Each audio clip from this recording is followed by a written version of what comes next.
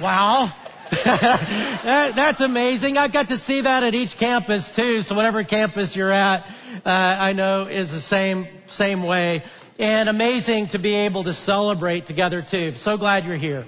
Whether this is your very first time to be here or you've been here a long time, we're just grateful that I hope you feel welcome and understand how welcome you are. As we celebrate this weekend, the most significant thing to celebrate and most significant reality of any reality, and that is that Jesus is not dead but is alive and at work in our world and can be at work in our lives, and that has the potential to change everything. Which is why we chose the song Dream On. And, because that song is built around a phrase, Dream On, which can be used a couple of different ways, right? You can use it like the song in a very positive way, like dream on, man, dream big, dream until the dream comes true. But you can also use it, and it's more commonly used kind of the other way, a sarcastic way, like, yeah, dream on, right? And so maybe you have a friend who, they know that you know this girl, and they're really interested in that girl, but you also know that girl is like in a totally different league. And he's like, oh man, would you introduce me? I think we'd make a great couple. And you're like, yeah, dream on. Right? It's never going to happen. Or maybe they're, in work, there's somebody who has this really great idea and it's going to change your industry. It's going to be amazing. And they're all excited about it. You hear it and it's just not so great. And you're like, yeah, dream on. Or maybe if I came out after hearing these singers sing Dream On and I said, man, I could totally do that if I wanted to. What would you say? Dream on. I know, and you should, right? You should crush that dream.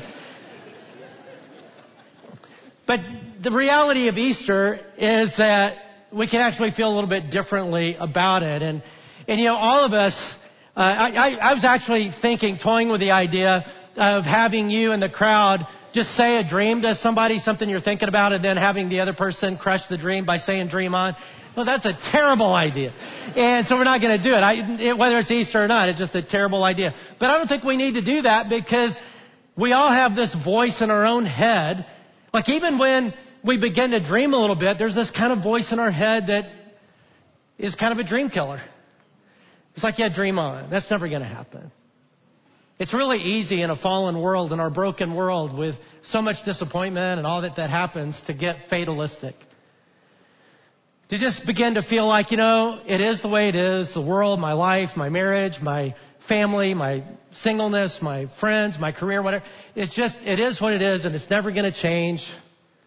And if it does change, it's probably just going to be worse than it is now. And that kind of fatalism is just deadly, but it's easy to live that way. I get that way when I get sick. Not just a little bit sick, but like really sick. We were talking about this as a family the other day that for some reason, whenever there's like a big sickness that comes up, I always seem to get it. Like years ago, swine flu, remember when that was a big thing? I got the swine flu, which is why every now and then, even now, when I laugh sometimes, I go, do that sort. I think it has something to do with that. Or I love bacon, maybe that has something to do with that. But when I got the swine flu, and when I get really sick, I quarantine myself. We have a bonus room above our garage. It has bunk beds and a TV. So I was up there by myself with bunk beds and a TV. And my fever spiked so high, I started hallucinating. And I was watching TV and I couldn't tell what was reality, whether I was in the world of the TV or outside the world. I mean, I really didn't know. And I was trying to kind of figure it out. Like I really thought I was in the TV world for a little while. And the other delusion though that I had was it went on for long enough that I began to really feel like, this is my new normal. Like that my life is now just a swine flu life. I'm always going to feel this way. Like this is just my new thing. This is my new reality. And of course that's silly because I not too long got over it and I don't feel that way anymore. But in the moment, it felt like totally like it made sense. Even though it didn't correspond with reality. Now I want to pull that over into your life and my life and the things that are easy to get fatalistic about. We're so easy to just think, it is the way it is. This is my life. It's never going to change. It's not changeable. There's, and what I hope we'll begin to understand this Easter is that's actually delusional.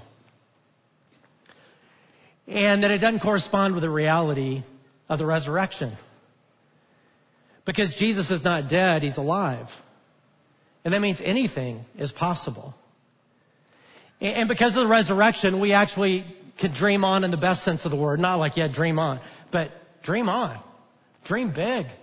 Because whether God changes our circumstances or changes us, intervenes in us in the midst of our circumstance, we don't have to get fatalistic. We can live with open-ended expectation that says, you know, God, you can do anything. Now, that's a very different way to live with that level of hope. And so I want us to see a picture of that. And we're going to see it in the Bible in this book called Acts in the Bible, which is the book after the life of Jesus. So you got Matthew, Mark, Luke, John in the New Testament, which tell the stories of Jesus. And then you have the book of Acts, which are these new believers who have witnessed the resurrection. They've seen the resurrected Jesus. They know that he's alive in heaven at work, and one day he'll come back. And you see that they just live on this whole different level of hope and expectation. And in one chapter, we're just going to focus on one chapter, Acts 9, you see three major turnarounds that nobody would have seen coming. Like, there's no way that would ever happen except for the resurrected Jesus who intervenes. And is not disinterested in us, but is interested. Is not disengaged, but is engaged if we open up our life to him. Now, the first of the three big turnarounds in Acts 9 is a big one. I would call it a world event. Like right now, there's a lot of world events that are happening. There's like, oh man, that's never going to change. That's terrible and all that. But this was one of those kind of world events that happened. And really, you could call it a regional event, but it was really massive. And it would have been really discouraging for these early Christians. And here's the setup for it in Acts 8 before we get to Acts 9.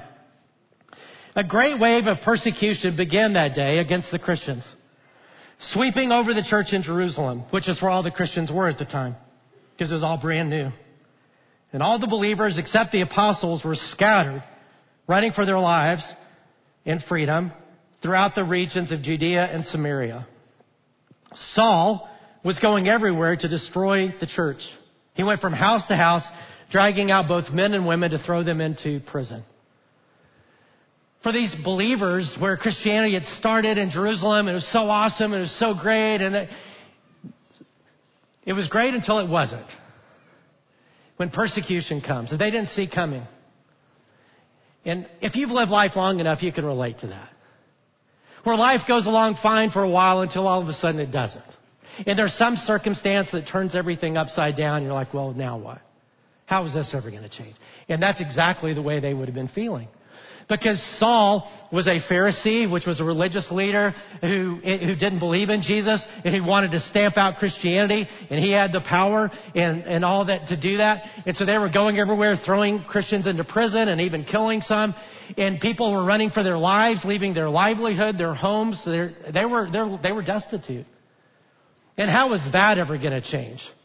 Because Saul certainly wasn't going to change until he did. Because the resurrected Jesus intervenes. And that's the beginning of Acts 9. And I can't go into all the story. Read it this week because it's an amazing story as this guy who's on his way, Saul, to arrest some Christians in a particular area as he's traveling, literally gets knocked on his rear end by the resurrected Jesus. This vision of Jesus that he sees and talks to him and says, Saul, Saul, why are you persecuting me? And if you saw that, you become a Christian too. And he does. And Saul becomes Paul, who wrote most of the New Testament. The greatest opponent of Christianity becomes the greatest proponent of Christianity. And how could that happen? The resurrected Jesus, who's alive and who intervenes. But it would have been considered crazy. Those Christians would have certainly been fatalistic before it happened. Like, well, this is the new normal. It's just always going to be this way. Because how is he ever going to change? It'd be like today, thinking of Vladimir Putin. You know, I don't know what's wrong with that guy, but I mean, God loves him and I, pray for him, but he's kind of messed up, right? And how, can you imagine that? I mean, I don't know what happened to him. Maybe his mom didn't love him growing up I guess maybe he got picked on a lot as a kid. I mean, imagine going through school, junior high, elementary school with the last name Putin. I mean, that's tough. Or maybe his underwear's too tight. I don't know. But he's a messed up guy. But imagine him, Jesus intervening in his life, him becoming a Christian and telling the world, I am really sorry.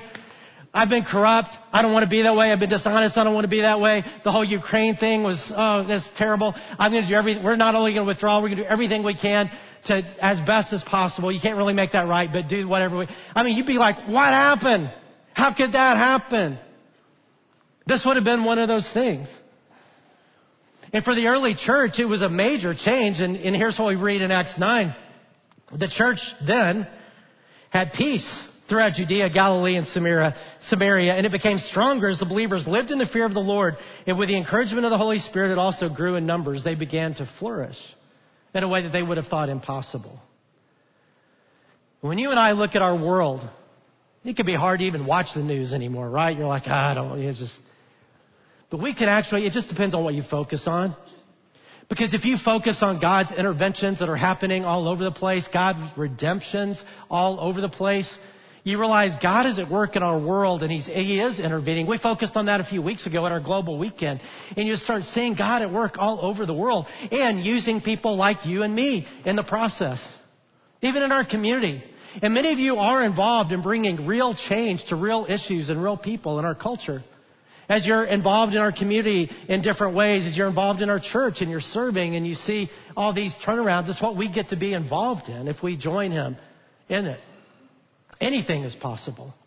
We don't have to be despondent. We can watch the news and pray through it and just say, God, let's turn that around. And how could you use me? It's a whole different level of expectation. But the next two turnarounds get way more personal. That one's big and global. The next two are more personal.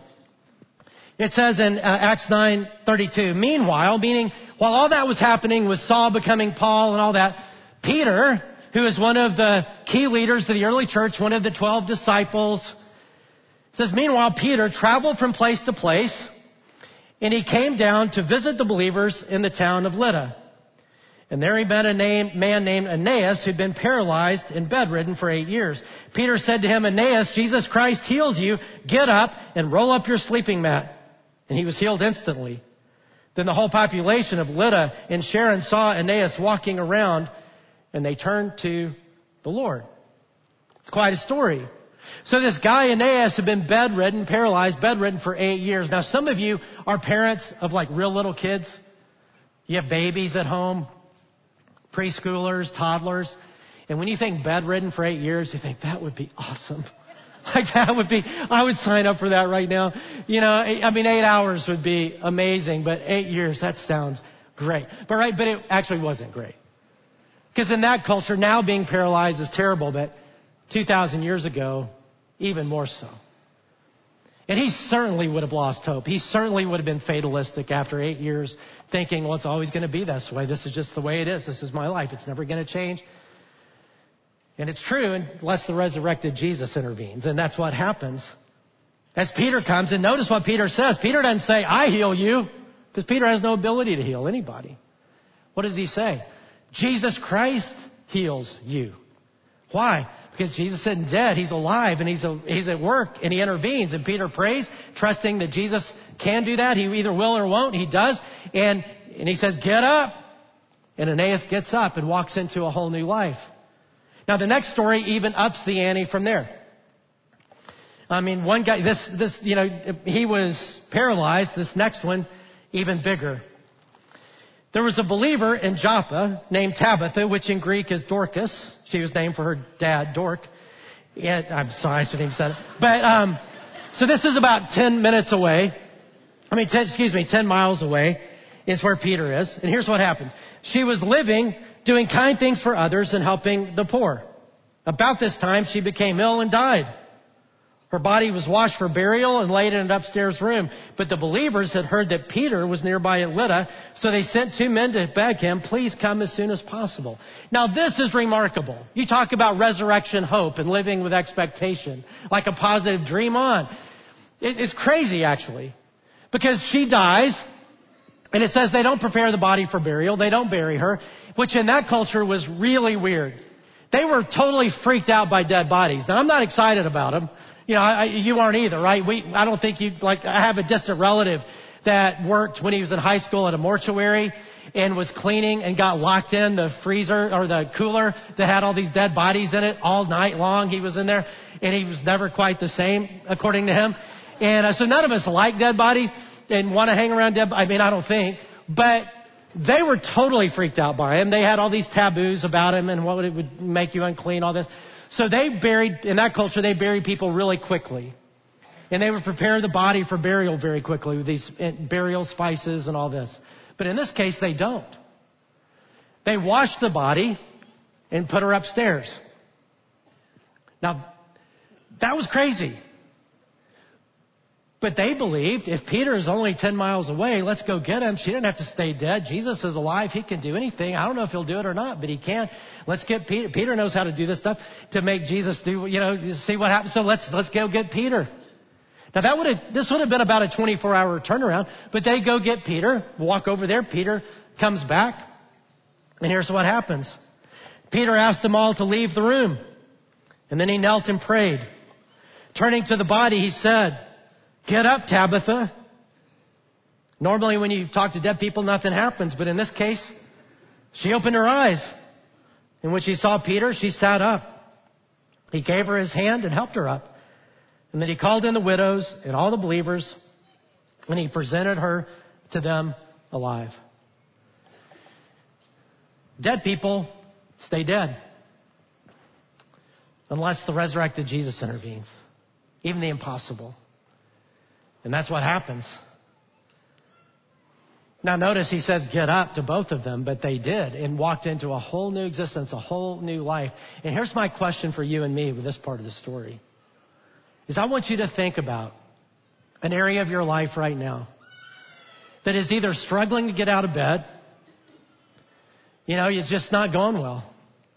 And maybe it's a big area of life. Maybe it's your relationships. Maybe it's your family. Maybe it's your marriage. Maybe it's you're just lonely and singleness. Maybe it's stuff going on inside of you, your emotional health and your career. I don't know what it is, but just struggling to get out of bed, or maybe it feels dead. Maybe it just feels all the way dead, like it is the way it is, and it's never going to change. And in a little bit, we're going to go to God in prayer to the resurrected Jesus. And I'm going to invite you to say, with lifted expectations, just say, I'm going to bring this to you, and I'm going to ask you to intervene. And what God might do is change the circumstance. Or he might intervene, which means he changes us in the circumstance and grows us and redeems the situation. But I believe he'll always do something when we come to him that way.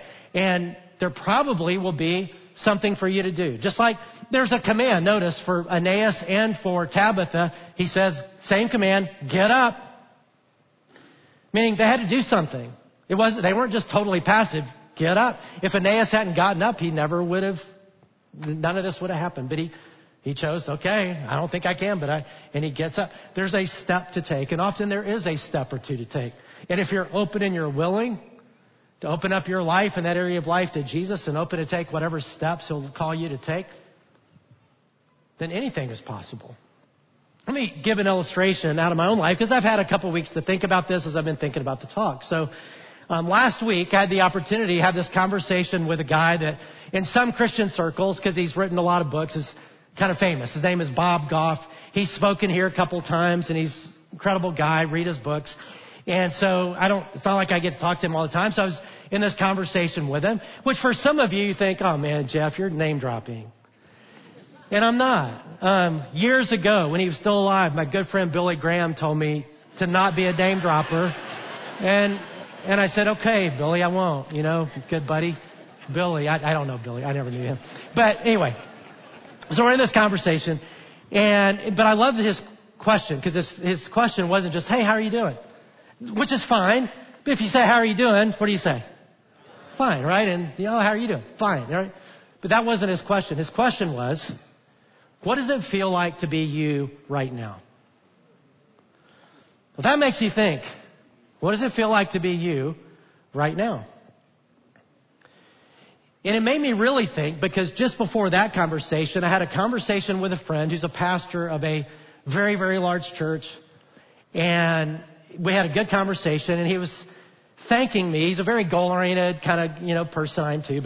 And he was thanking me for our friendship and just saying, man, it has given me so much life. Thank you for your friendship and your encouragement in my life and all that. And you'd think that would pull me closer, but it didn't. There was something that happened to me that disconnected rather than connected. And what I was feeling was, you know what? I didn't say it out loud, but this is what I was feeling is, you know what? You say that now because you think I'm reasonably successful and have something to contribute to you.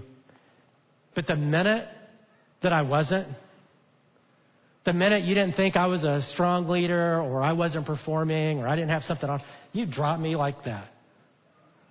That's what was going on in my heart.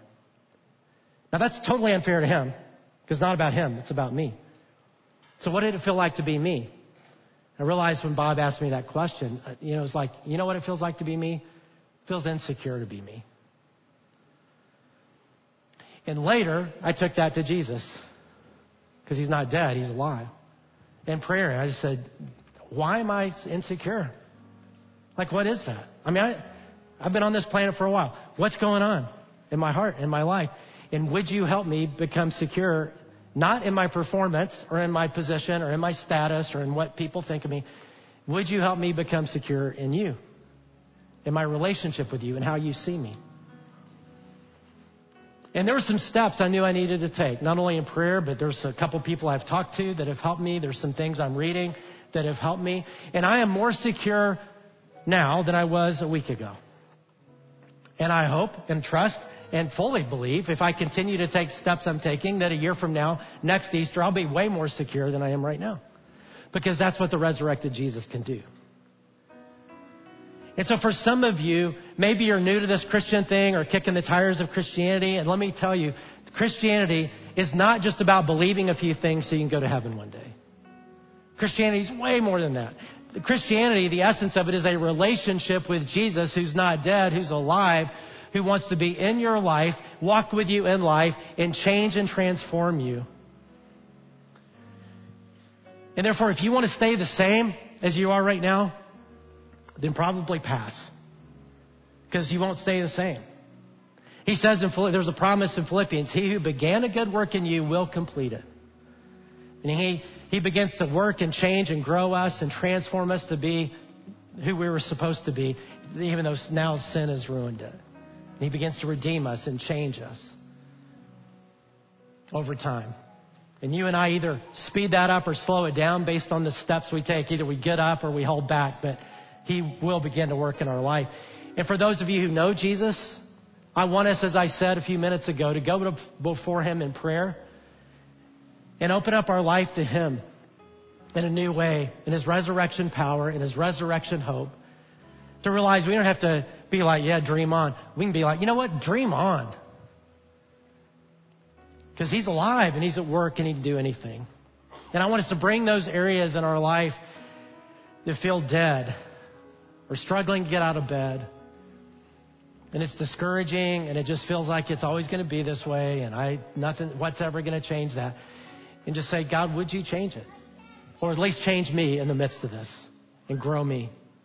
And I'm 100% believe he'll answer one of those prayers. So let's bow our heads together in prayer.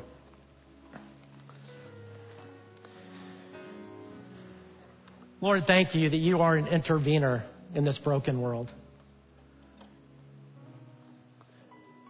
And because Jesus is not dead but alive and at work, anything is possible. And therefore, would you fill us with a sense of renewed hope? God, don't let us be fatalistic, sarcastic.